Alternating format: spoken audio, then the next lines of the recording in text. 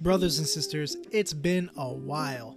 At the height of summer, I was volunteering at a summer camp our church sponsors. That took a major chunk out of production, but it was well worth it. Beginning of August, my son caught COVID. In turn, a day later, I caught it. He did quite well, and my other little ones didn't even have it. As for me, I had terrible symptoms. Couldn't leave my bed for more than 2 weeks. My wife caught it midway through my bout, which left a house of 3 children up to their own devices. It was rough, but my house was destroyed, and I was truly tested with my anger and patience of having a wrecked house. Through the grace of God and insane amounts of prayer, we all beat it.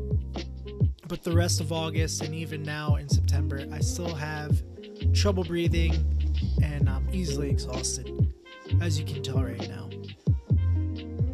The coughing, I believe, slipped a disc in my lower back, leaving me in a lot of pain to where it's almost impossible to do anything. Even sit down and type and write and record and just all that fun stuff, you know.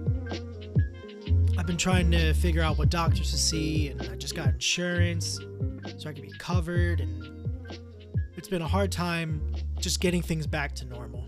And with that being said, I've come to tell everyone that we are back. I'm toughing it out because I truly miss getting the message of Christ and his gospel out there. And I miss all of you who listen to us. I have an episode I want to publish by Monday, so hang tight. All is well. Thanks again, and much love to all of you. With Fishing for Two, I'm Frank Warrington. Keep looking up, and God bless.